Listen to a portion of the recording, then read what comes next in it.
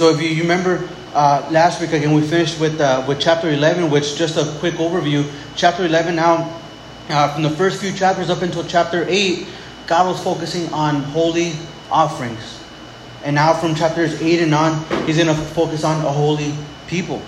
And so holy offerings, but also a holy people and the sanctifying of the people. And so chapter 11, God gave the nation of Israel, and I say this specifically, it was for the nation of Israel, a list of pretty much a dietary list, what they could eat, what they couldn't eat, and he gave them specific reasons. He gave them specifics on the type of animal that they could eat. He says, all right, if there's an animal that has a split hoof, and he chews the cut, I mean, he eats grass, he says, all right, you can eat it, but if it's one and not the other, then you can't eat it. And so there's a lot of different explanations for this. One, for sure, we mentioned before, certain animals, even to this day, we know have certain diseases. I mean, man, back then they couldn't refrigerate certain meats, so it's not like they had a igloo cooler wherever they went, and they could freeze their meat when they would hunt it. So it's certain meats, if we know that they're left out, they gather certain bacteria and they're bad for you. And so God, more than anything in His wisdom, He told them, all right, you guys could eat this list of foods, but stay away from these. Right? And more than anything, He would tell them, all right, this is specifically for you. Right? This is to set you apart from the rest of the world. And we saw that what was good for the rest of the world, for the children of Israel, was not good. Right? Because the Lord wanted them to be a people set apart for His glory. Now, again, this was written to the children of Israel. There's no, for us as Christians, as New Testament Christians, and I say this because there's even like little groups within the umbrella of Christianity that are Bible-believing Christians, that are born-again Christians that we're going to see in heaven, but they'll put these trips on people saying, all right, man, you're not to eat this thing, look. And they'll point you to an Old Testament law saying, look, you're not supposed to eat this specific animal. I'm reminded of the story there in the book of Acts when Peter was in the house of Simon the tanner, and we're told that he had this dream. I believe it was 3 times he had this dream, and in his dream, we're told that he saw this large roll, this sheet, and it unrolled, and there was all kinds of animals and unclean animals. And he heard a voice saying, arise, Peter, kill and eat. And he had this vision 3 times. And 3 times Peter said, not so, Lord, I'm a good Jewish boy. I've never eaten anything unclean. And then God will tell Peter, hey, Peter, don't call anything unclean which I've cleansed. Right? And so we see that for the New Testament believer, there is no restrictions on certain foods that we should or shouldn't eat. But everything is used with discretion, right? And so chapter 12, now moving on. Chapter 12, the Lord gives the children of Israel these specific, not laws, but more practices specifically aimed towards childbearing, right? Towards women after they bear a child. And so just to go through some of these verses, then verse 1 in chapter 12 says, then the Lord spoke to Moses, saying, speak to the children of Israel, saying, if a woman has conceived and born a male child, then she shall be unclean 7 days, as in the days of her customary impurity, she shall be unclean. And on the 8th day, the flesh of his foreskin shall be circumcised, and then she shall continue in the blood of her purification for 33 days, right? And she is not supposed to touch anything holy. And then we're told that she bears a female child, then she shall be unclean for 2 weeks, so double the time. I'm not sure exactly why, but that's just what the word says. It says, as in her customary impurity, and she shall continue in the blood of her purification 66 days. And so if there was now keep in mind that, it would have been so hard for a woman to have a child out there in the desert. And that's what it is. The wilderness, when we think about the children of Israel in the wilderness, we think of wilderness in kind of our terms, right? And we think long, tall, green grass, and the jungle, and nice and greenery, and rainforest type of wilderness. But really, what it is, it's a desert. It's a dry desert, right? And so imagine being a woman and having a child while they're out there traveling in the desert, right? There is no general hospital 5 minutes away. There is no doctors on site. There is no nurses. This is just by the mercy of God, right? And so there is no sanitary practices. It would have been, something tough. And so God is giving them specific, not rules, but just, just practical things to follow in order to stay clean while they're out there. And then he says this in verse 6. He says, then when the days of her purification are fulfilled, it says, whether for a son or a daughter, she shall bring to the priest a lamb of the first year as a burnt offering, and a young pigeon or a turtle dove as a sin offering to the door of the tabernacle of meeting. So we're told that, again, as the woman would have a child, right, whether it was male or female, she would be herself considered unclean for a period of time. And then after that period of time was over, we're told that the Lord required for the woman to come and to bring a sin offering or an offering unto the Lord, right, for her uncleanness. And the sin offering was to be, again, either a lamb of the first year, or a young pigeon or a turtle dove as a sin offering. We're told later on down there in verse 8, it says, and if she is not able to bring a lamb, then she may bring 2 turtle doves or 2 young pigeons. And so the lamb was the traditional offering, right? Hey, once this is done, then you should bring a lamb as an offering. But not everybody had livestock, right? A lot of them were more impoverished than others, and they couldn't bring a lamb, right? Back then, a lamb is like saying, all right, man, I'm going to give a portion of my paycheck this week. But a lot of them, again, they didn't have this. And so the Lord also included a different type of offering that was meant for the more low-income housing, right? It was like the Section 8 offering, the low-income housing, the low-income type of offering. And so, interesting enough, that actually this is the offering that Mary brought, that Mary and Joseph brought when Jesus was born. If you remember there in Luke chapter 2, you want to turn there to Luke 2:21. I'll read it for you guys real quick. We're told that after 8 days after Jesus was born, we're told that he was circumcised in the temple. And then we're told that Mary and Joseph brought him to the temple. And we're told this in Luke chapter 2. It says this. I'll read it for you. It says, and when 8 days were completed for the circumcision of the child, talking about Jesus, we're told his name was called Jesus. The name was given by the angel before he was conceived in the womb. And now when the days of purification according to the law of Moses were completed, just what we read right now in the book of Leviticus, it says, they brought him to Jerusalem to present him to the Lord, as it is written in the law of the Lord, every male who opens the womb shall be called holy to the Lord. And notice, to offer a sacrifice according to what is said in the law of the Lord, in the book of Leviticus, a pair of turtle doves or 2 young pigeons. And so what does that tell us? That tells us that Mary and Joseph, hey man, they weren't rich, right? They weren't like, man, these well-off people. I mean, when Jesus, the Son of God, was born, he was born, man, in a manger. Right, they didn't have enough money to reserve a room there at the inn. Right, it's like, man, imagine going to a general hospital. You're pregnant, and they say, man, you know what, we don't have any rooms, but for you, you can have the custodian's room. We'll get a bunch of rags, put them on the floor, and you can have your baby there. Man, that would have been the same with Jesus. And I think that's heavy because, man, Jesus could have been born to any family in any state. Here is the Son of God leaving the glory of heaven with billions upon billions of angels worshiping him 24/7, and yet he chose to be born like in the humblest form, right? In the humblest form. And his earthly mother didn't even have a lamb to go and offer, but instead they offered the poor man's offering, which was turtle doves. You know, and that's heavy. And I think that's beautiful. And so, interesting enough, again, the first option was to bring a lamb, right? But if you didn't have a lamb, you bring a turtle dove. And so here's Mary. She brings these turtle doves, right? These doves as an offering, but yet she was carrying the Lamb of God into the temple. And that's heavy. And I don't think she even knew the fulfillment of this, right? As she brought the Lamb of God as a little baby into the temple, man, Jesus was the fulfillment of this law in the book of Leviticus. Again, man, to the person that says, hey, that the Old Testament is irrelevant, to the person that says that you shouldn't even dig into the Old Testament, read through the Old Testament, study the Old Testament, teach the Old Testament, let alone, I would encourage them to read through the book of Leviticus. I would encourage them to read through the book of, well, through all the Old Testament books, all 39 books, and see, man, that it's all about Jesus, right? 2 Timothy 3:16 says that all Scripture is inspired by God, is God-breathed, and is profitable for reproof, for correction, for doctrine, for instruction, that the man of God or woman of God may be complete, lacking nothing. And so we see again that Jesus is a fulfillment of these Old Testament laws. Again, too poor to bring a lamb, she brought the Lamb of God.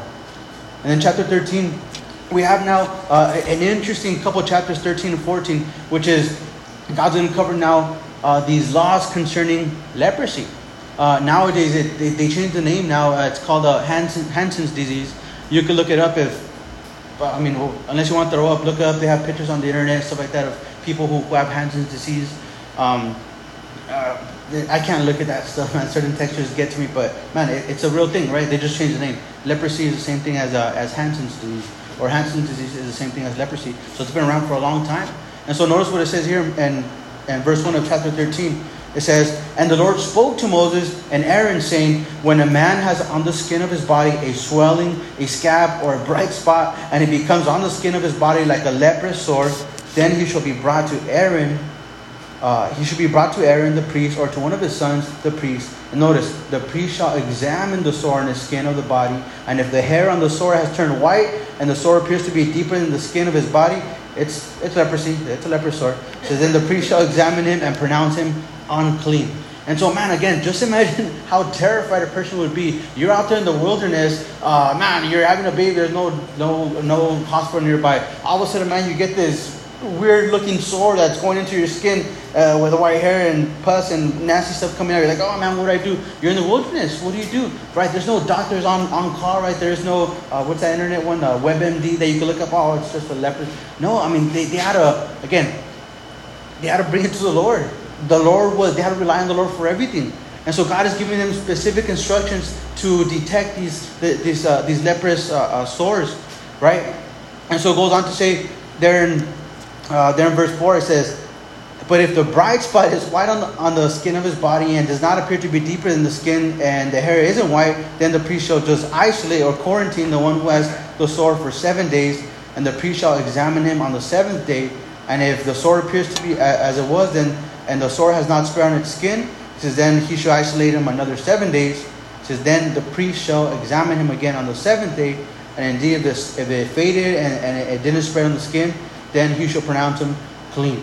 Right? So we have this separation again as a people, as a person would have this sore that would appear to be leprosy. Again, if they were just burst out on these sores, we're told that, man, they would be excommunicated from the community for a while. Man, lest it spread to someone else. But more than that, the priest was in charge of examining the person, right? Notice, not a doctor, but the priest. The priest was to go look at him and get close by. All right, yes, I think it's leprosy, man. You better quarantine, or you better get away from outside the camp, right? So it was the priest's duty to go and examine the person. And not only that, but they would have to announce to everybody, unclean. They would shout, unclean, unclean, and everybody would know. Now imagine this, man. You're in a crowd of about 2 million of, your brothers, your family. They're all Israelites. All of a sudden, man, everyone gathers together and the word goes around, hey, I'm unclean, I'm unclean. Man, you'd be singled out. Imagine how you would feel, right? And then you have to go separate from the people, from the ones you love, from your family, from your babies, from, your siblings, from the people you love, from the temple. You can't go and worship God because you're unclean, right? So it would have been a devastating thing. I mean, man, I get sick and I can't come to church, and dude, I'm bummed. I'm like, man, I wish I could be there with my brothers, my sisters. Now imagine being excommunicated from your whole family, right? From the whole people, from a whole community. And so it goes on to say, it says,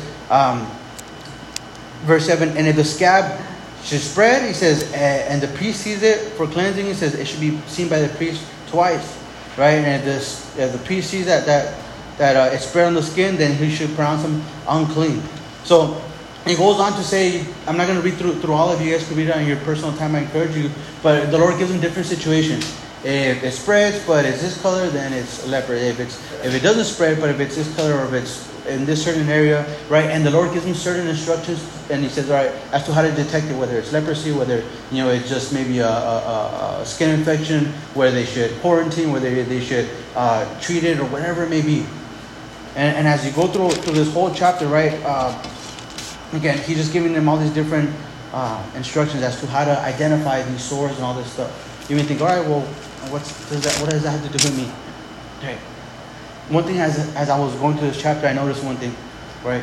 And my little heading, if you have a heading here in your Bible, it'll probably say the law concerning leprosy. And we read it and we think, all right, it's about the person with leprosy. But really, it's about the priest. God is addressing the priest. 39 times I counted. I have a New King James Bible. And I counted 39 times just in this one chapter.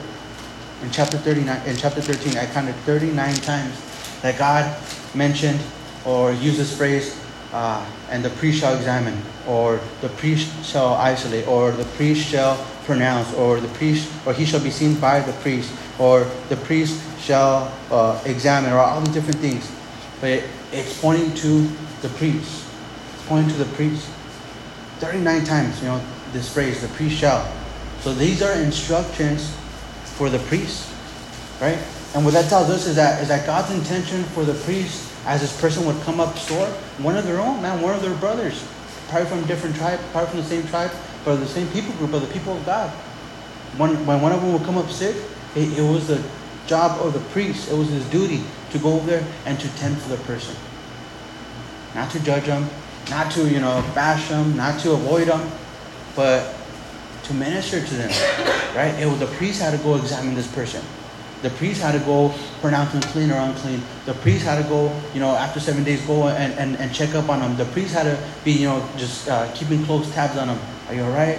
Has it gotten better? Has it gotten worse? How can I pray for you? This, that, the other, right? That was God's intention for the priest.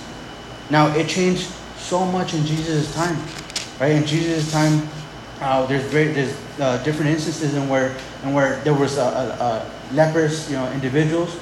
And we're told that by that time the priests had gotten so arrogant, right? With just sin itself, that man, even if they were walking past somebody and the little tail of their robe touched a Gentile or touched someone who was unclean, or it's like, man, they would have to go home and bathe 7 times and oh my gosh, I'm unclean, right? Because they would touch a sinner.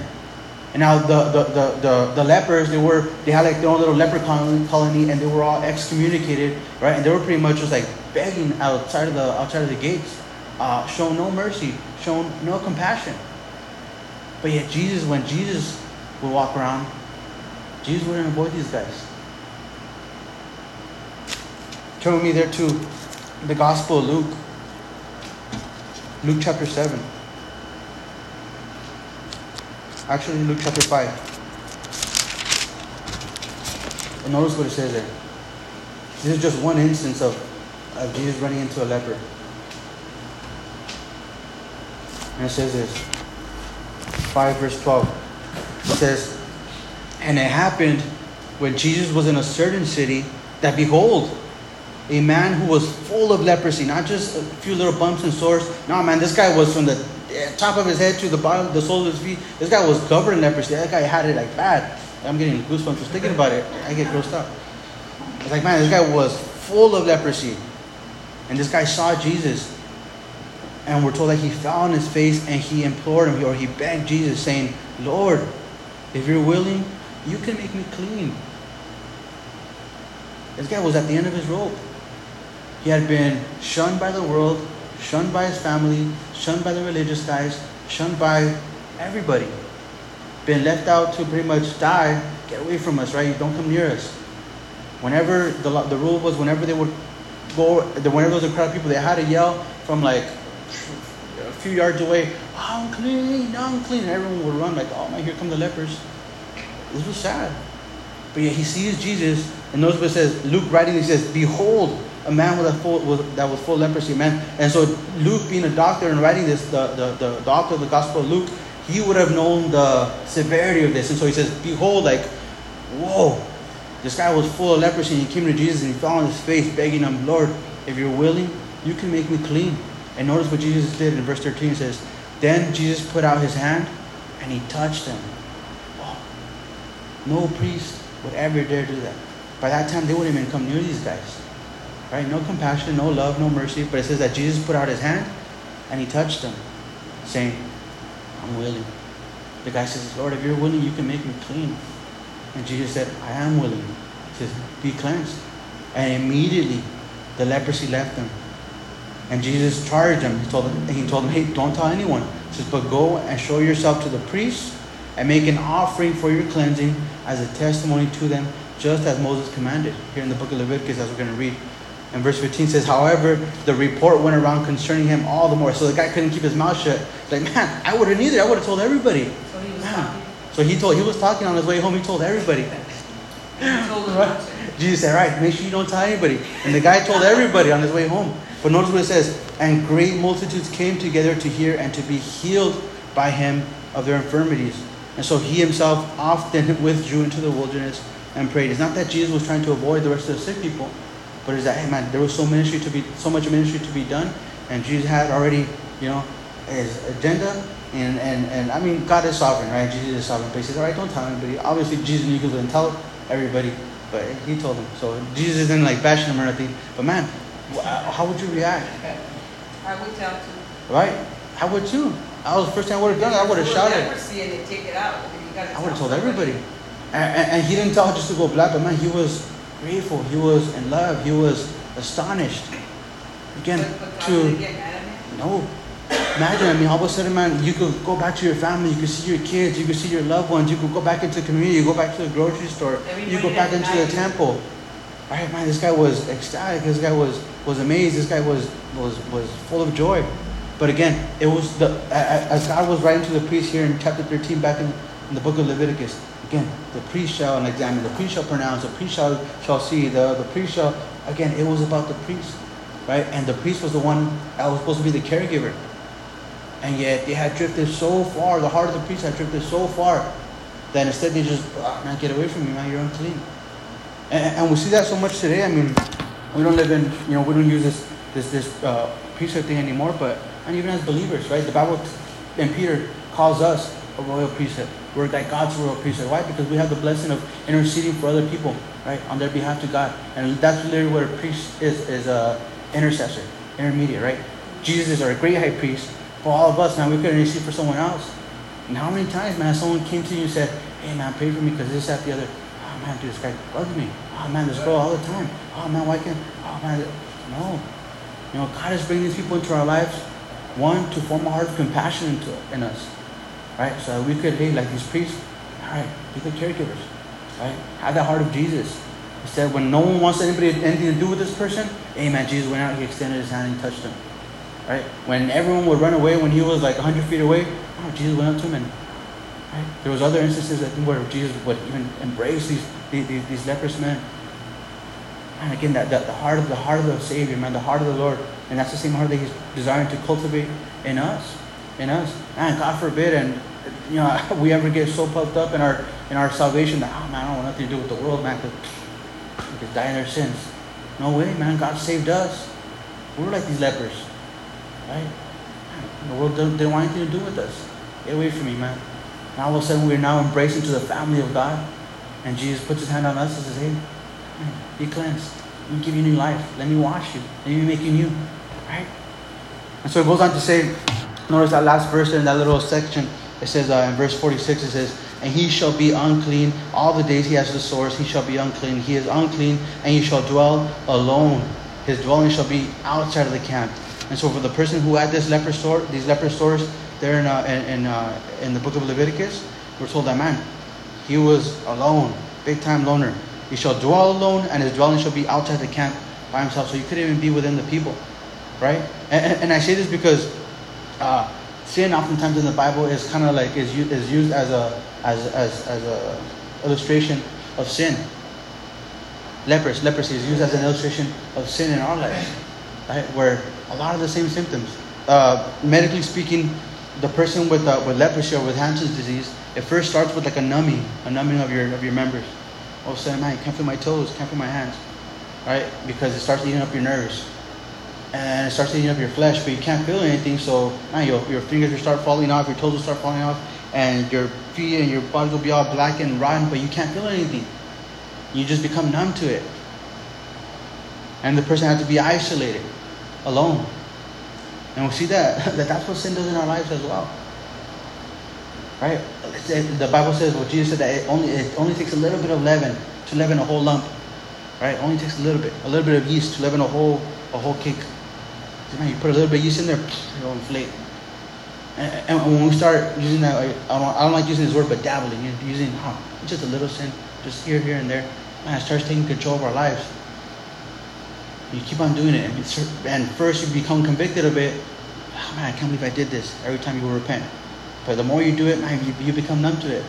Next thing you know, it's not, it doesn't even bother you. You can't even feel it anymore. It's like if your whole foot fell off, you don't even feel it anymore. You're just in that sin. And next thing you know, man, you want to be alone. You don't come to church no more. You don't want to be around believers. You don't want to reach out to anybody because you're in your sin, and you don't want to be around those people because you know that they're serving the Lord. Similar. Right? But I also see it as this, that just like these lepers were outside of the camp, man, they could just probably hear all the joy, all the laughter, the worship, the sacrifices, and they're out in the camp. And they wanted to be inside, but they couldn't because of their condition. And there's a whole world out there to reach for the Lord, to reach for Jesus, a whole lost world that doesn't know Jesus. That they're like these lepers, man. They see the joy of the Christians. They see the peace of the Christians. They see, this awesome gift of salvation that we have. And they're like, man, how do I have that? Why is he different? Why are they like that? How can I be like that? And they want to be inside the camp. It's like, who's going to reach out to them? Right? It goes on to say in verse 47, now, laws concerning leprous garments. And so, obviously, the leper, he would have his clothes on. And so, as he would be infected with leprosy, his clothes would also have to be either washed or burned. Notice what it says there in verse 51. It says, and the priest shall examine the plague on the seventh day, and if the plague has spread in the garment or in the clothes, either in the warp or in the woof, it says in the leather or anything made of leather, the plague is an active leprosy and it's unclean. And verse 52 says, and he shall therefore burn the garment in which the plague is, whatever it may be. And verse 53, but if the priest examines it, and indeed the plague has not spread in the garment or anywhere else, it says, then the priest shall command that they wash the thing in which is a plague, and you shall isolate it another 7 days. And so if the leprosy spreads, and the infection spreads to the clothes, where now all of a sudden little like mold or whatever starts growing on the clothes, it's a thing. It's a real thing. I had to look it up for this. And I said, pictures came up. I'm like, man, it's gross. But I wanted to teach the right thing. So it could actually affect your clothes. It starts going like little mold on the clothes. And so the instruction to the priest was, all right, he's to inspect the garments now of the leprous man. And if the clothes are infected as well, then it's unclean. You got to burn it. But if it's not, and after 7 days it starts going away, then he can wash it and he can use his clothes again. Right? That's a big thing. You may think, oh, whatever, man, go buy another pair of clothes. But they're in the wilderness. Right? They couldn't just go get another pair of clothes. It's not like they can go to Ross or Walmart or whatever. Right? The Bible tells us that their clothes never wore out. And that they never had to go buy shoes, but that the Lord, as they walked those 40 years through the wilderness, that the Lord caused their clothes to kind of grow with them and their shoes to grow with them. They never had to go and buy shoes. And so imagine your only pair of clothes, and you're like, man, I got to burn these things. I lost everything. My family, my friends, and I can't go worship. Now I have no clothes. I lost everything. I'm miserable in pain. Right? It would have been a huge thing. And so it goes on to say, now just jumping now into chapter 14. Notice it says, if you have a little heading, now it's the ritual for cleansing healed lepers. And even just that alone, like this whole little portion, it wasn't up until like maybe a few years ago that they were able to find a mixture of antibiotics in order to now heal leprosy, right? And leprosy or Hansen's disease, when they catch it in time, like when it first begins to spread, it could be contained, and a person could be healed by taking the right medication. But for the longest time, I mean, there was no cure for it, right? There did exist like leprous colonies, right, where man, someone got sick like that and they sent them over there for the longest time. But yet in the book of Leviticus in the Old Testament, 2,000 plus years, more than that actually, God is giving them laws or rituals for the cleansing of a leper who was healed. That's heavy. That's heavy. And so there in verse 1 it says in chapter 14, then the Lord spoke to Moses, saying, this shall be the law of the leper for the day of his cleansing. He shall be brought to the priest, and the priest shall go out of the camp, and the priest shall examine him. And indeed, if the leprosy is healed in the leper, then the priest shall command to take for him who is to be cleansed 2 living and clean birds, some cedar wood, scarlet, hyssop, and the priest shall command that one of the birds be killed in an earthen vessel over running water. Right? Let me just stop right there. And so again, I love how the Lord is leaving the door open for a miracle. Because that's what it would take. A miracle from God for a leprous person to be healed miraculously. Right? And it's like God left that door open. Now, throughout the whole Old Testament, we don't have any account of any leper ever being healed until you get to the New Testament. Notice right there, throwing me to Luke chapter 7, if you will. Luke 7:19. And so, through the whole Old Testament, even though God gave them a law for the cleansing of a leper, once a leper is cleansed and healed, right, he's supposed to bring us certain offerings. It never happened in the Old Testament. They never saw it in their day. Right? It wasn't until Jesus, until God became man, right? And he came and healed the lepers. Notice there in chapter 7, verse 19 of the book of Luke, there's this instance, right? John the Baptist had been baptizing. He had gotten into some trouble for being the radical that he was. He was put into jail, and while he was in jail, Jesus was already involved in ministry, doing ministry, healing people. Word had spread about Jesus. And John the Baptist, while he was in jail, he sent two of his disciples to go speak to Jesus, saying, all right, hey, are you the coming one? Are you the Messiah? Or should we look for someone else? John was about to die, right? And he had been preaching, make way for the coming of the Lord. Make all the crooked paths straight, right? Wash yourselves, cleanse yourselves, repent, for the coming of the Lord is at hand. All of a sudden, Jesus is here performing all kinds of miracles. And John's like, man, are you the one or not? Because I'm about to die. And I want to know. And so notice what it says there. And verse 19 says, and John, calling two of his disciples to him, sent them to Jesus, saying, are you the coming one, or do we look for another? And when the men had come to him, they said, John the Baptist has sent us to you, saying, are you the coming one, or do we look for another? Are you the Messiah? Are you he? And verse 21, in that very hour, Jesus cured many of infirmities, afflictions, and evil spirits, and to many blind he gave sight. And then Jesus answered and said to them, go and tell John the things that you have seen and the things which you've heard. Notice that the blind see, that the lame walk, and notice that the lepers are cleansed. The deaf hear, the dead are raised, and the poor have the gospel preached to them. And blessed is he who is not offended because of me. And they went back and they gave word to John. What does that mean? Right? Again, God had made provision in the Old Testament for the cleansing of a leper. It had never happened in the Old Testament until God the Son came on the scene. And so interesting enough that in Isaiah 35, right, there's these it's like a list of qualifications for the Messiah. It says when Messiah comes, these things are going to happen. One of them, I don't think right there mentions leprosy, but it does mention the blind will see, the lame will walk, right, the deaf will hear. And so what Jesus was saying is that, look, man, this is being fulfilled right before your eyes. Right before your eyes. Go and tell John this. And John would have known immediately, right? He knew the word. He knew the Old Testament scriptures. He would have known, all right, it is him. It is him. But again, God made provisions for himself in the Old Testament for the cleansing of the lepers. And so, notice what it says here in chapter 14, right? And so, going back to chapter 14, as a leprous person was healed, this was the ritual for when a leprous person was healed.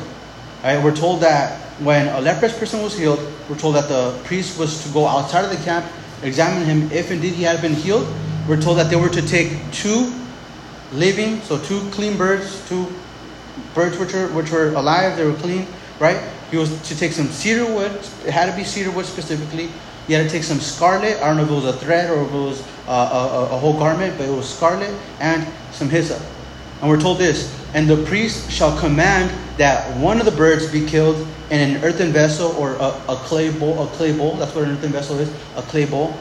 It says that one of the birds be killed in an earthen vessel over running water. Meaning it couldn't, again, they didn't have this faucets or nothing. It had to be through a river or a stream, something literally living water.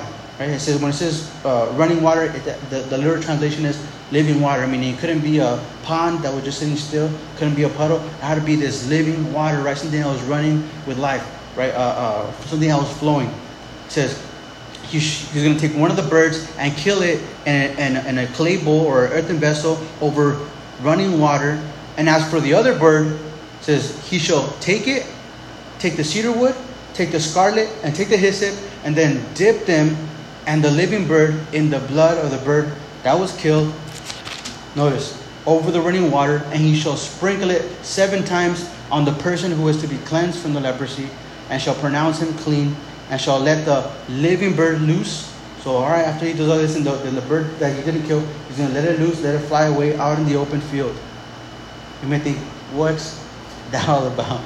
That's just weird. It is. It's weird. You can say it. But notice this. Again, as they were to do all these things, again, they all have their fulfillment in Jesus. And so here comes a leprous person. Look, I'm healed. The priest comes out. Yeah, you're right. You're healed. All right, let's do it. Let's grab 2 birds. Right? It had to be clean birds, meaning either turtle doves or a type of pigeon. Right? It couldn't be just any old bird.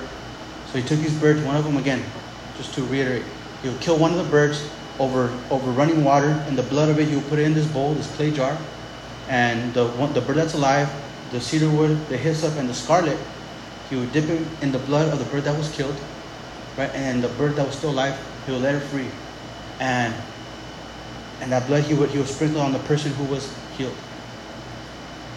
Now this is amazing because notice this.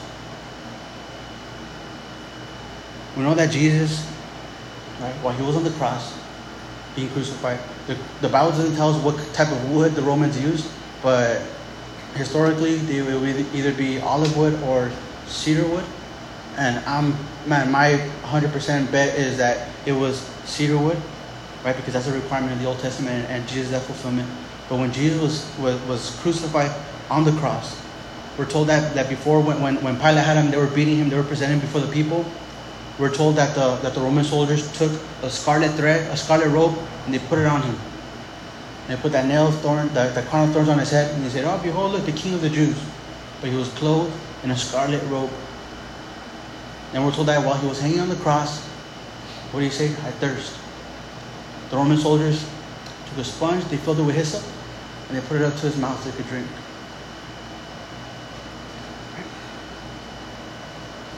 And then we're told that when he died, that one of the Roman soldiers pierced his side, and out of his side it came out water and blood, medically symbolizing that he was dead. Water and blood. As he was buried, 3 days later, he ascended to the Father. 40 days later. But he ascended to the Father where he is right now. And so the leprous person, again, as they were to bring these offerings, right, again, they had their fulfillment in Christ. Christ was that dove who had to be killed. There was 2 doves, and both of them represent Christ. The one that had to be killed, and his blood needed to be shed. Now that blood that Jesus shed is sprinkled on us, not just sprinkled, but poured on us, so that we could be cleansed, so that we could be made whole, so that we could be made new, so that we could be forgiven, so that we could have new life, so we could have fellowship with the Father. Right? You could just imagine this other bird as it was flying away, covered in blood. You'd just be just flying away, and just the blood just dripping, as this bird was just flying away into the sky. Right? And as Jesus ascended to the Father, it's his blood. To this day, it's his blood that continues to wash us, to cleanse us, to make us new. Amen? And so it says, again, there in verse 7, it says, "And he shall sprinkle it 7 times on him who is to be cleansed of the leprosy, and shall pronounce him clean, and shall let the living bird loose out in the open field. And he who is to be cleansed shall wash his clothes, shave off all his hair, and wash himself in water, that he may be clean. And after that he shall come into the camp, and shall stay outside his tent 7 days. But on the 7th day he shall shave all the hair off his head, his beard, his eyebrows, shave all his hair off. And then he shall wash his clothes and wash his body in water, and he shall be clean." What does that tell us? Knowing that this has its fulfillment in Christ, the blood of Christ isn't something to be taken lightly. Just like this leprous person, as he was sprinkled by the blood of this bird, right, and went through this ritual cleansing, he didn't say, "All right, cool, man, the blood's on me, all right, I'm going to go live the way I want." No. He was to be literally start all over. The shaving off of his head, all his hair, his head, his eyebrows, everything. Shave off all the hair, right, and everything grow back new. And he said, and he was to go home, and he was to wash himself and wash all his clothes, wash his garments, wash his life. That's what it's saying.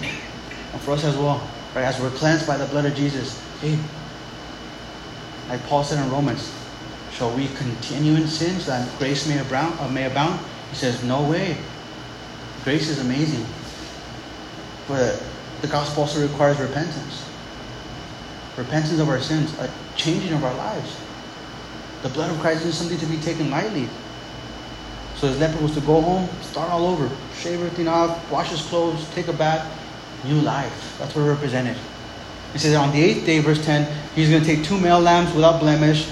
It says then mix some flour in there and bring it as an offering. Right? In verse 11, "And the priest who makes him clean shall present the man who is to be made clean and those things before the Lord at the door of the tabernacle of meeting."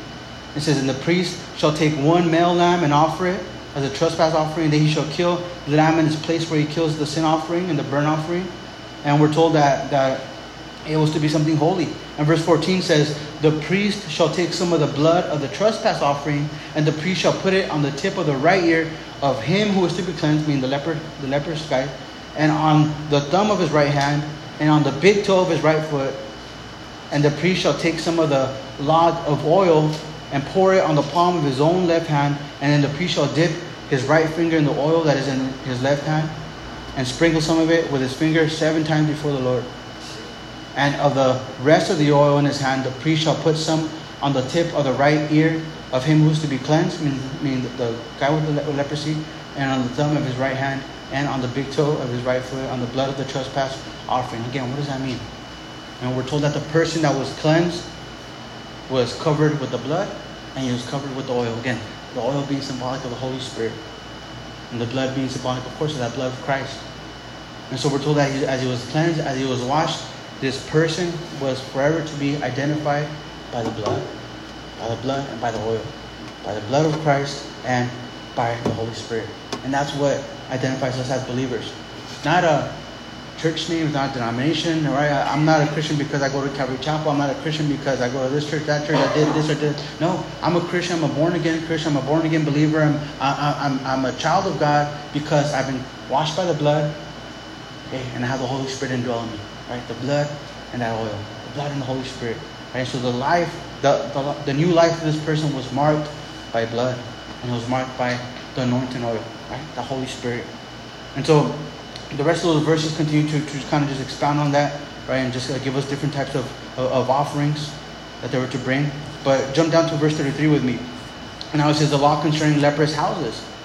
It says, and the Lord spoke to Moses and Aaron, saying, when you have come into the land of Canaan, meaning, all right, not now, but once you inherit the land that I'm giving you, it won't happen until 40 years later after this, right? But it says, when you come into the land of Canaan, which I give you as a possession, and I put the leprous plague in a house in the land of your possession, meaning it comes from the Lord.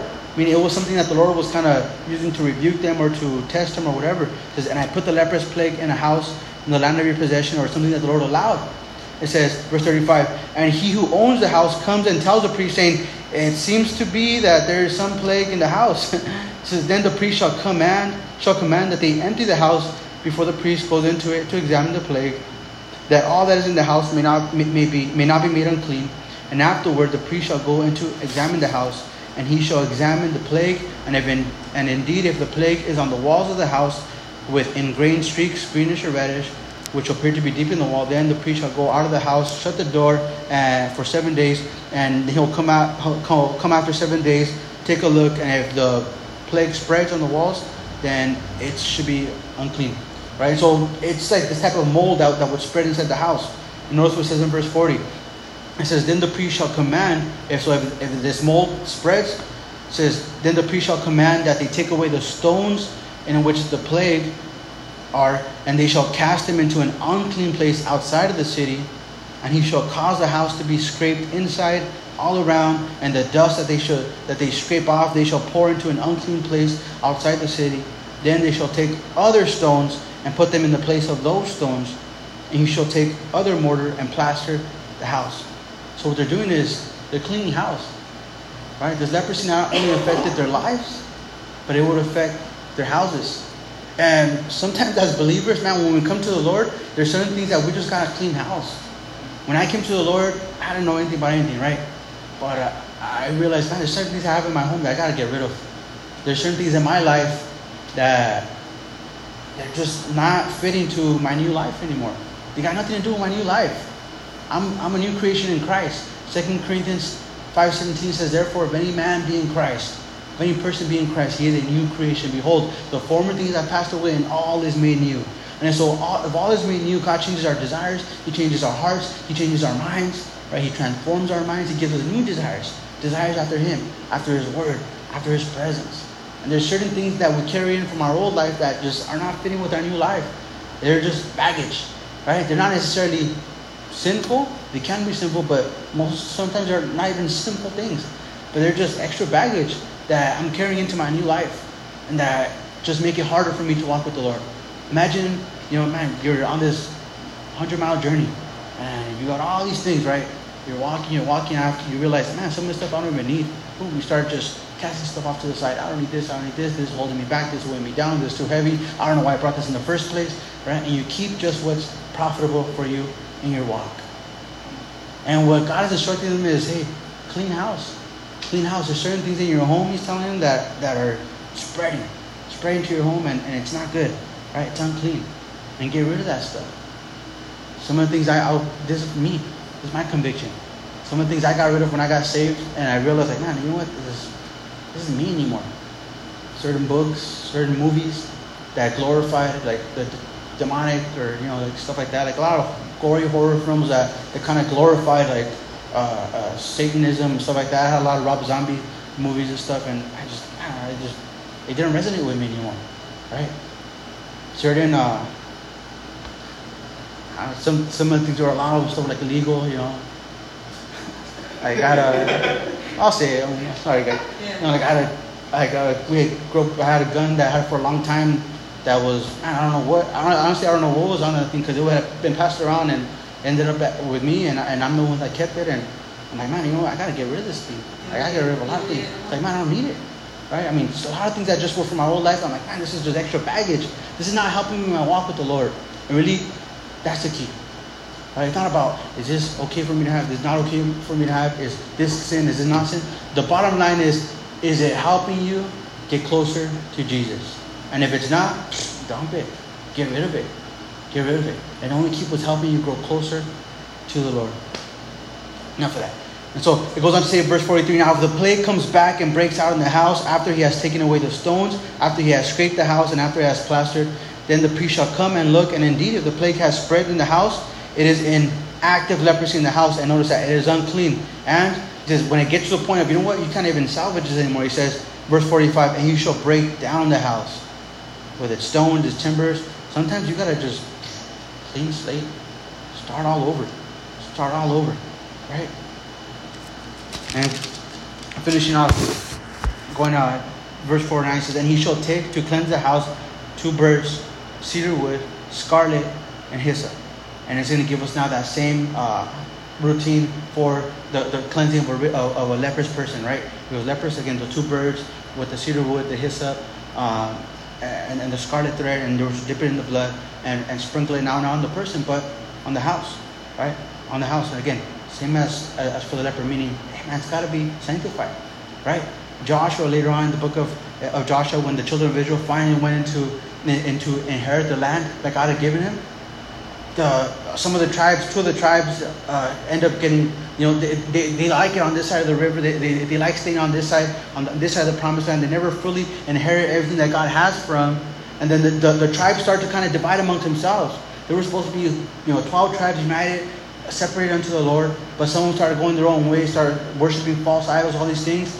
And Joshua had to just kind of put his foot down and address the whole nation of Israel, as Joshua is now the new leader after Moses passes away. And he says, look, man, you guys do whatever you want. But as for me and my house, we're going to serve the Lord. Right? And really, that's what this is telling us, that, man, our house has to be sanctified unto God. Right? I'm not a Christian when I'm here at church and something else when I'm at home. No, man, I'm a Christian at all times. Right? Everything I do is sanctified unto the Lord. It's holy. Not in a religious type of way, but I mean, man, everything I have is holy. It's set apart for God. My car, that's God's car. Lord, whatever you want to use it for. You want to use it to bring me to church? You want me to use it? You want to use it so I can go out there and do outreach? You want to use it so I can give people rides? You want to use it so I can bless someone? Lord, it's yours. You do whatever you want with it. It's holy unto you. My house, Lord, it's yours. My job, Lord, it's yours. Oh, Lord, whatever I have, Lord, it's yours. Right? Sanctified unto the Lord. Holy. Right? It's dedicated to God. And notice verse 54. We'll end with this. It says, this is the law for any leprous sore and skill. For the leprosy of a garment, of a house, for a swelling, a scab, a bright spot, to teach when it is unclean and when it is clean. This is the law of leprosy. Amen? Good way to end. Father, thank you so much, Lord, for your word, Lord. I just pray, Lord, that, Lord, you would just bless my brothers and sisters here tonight, Lord. Bless those who couldn't make it, Lord. You know everything that's going on in everyone's lives, Lord. Be with Mark, Lord. Heal his bones, Lord. Heal his knees, Father God. Give him brand new knees, Lord, overnight. I pray you would give him strength, Father God. And for those of us who are going through it as well, Lord, may you just be with us, Father. Pray for Angel also, Lord, and just her whatever it is that she's going through, Lord, her symptoms, Lord, may you just bring a miraculous healing, Lord, for all of us. We just bless your name in Jesus' name. Amen. God bless you guys.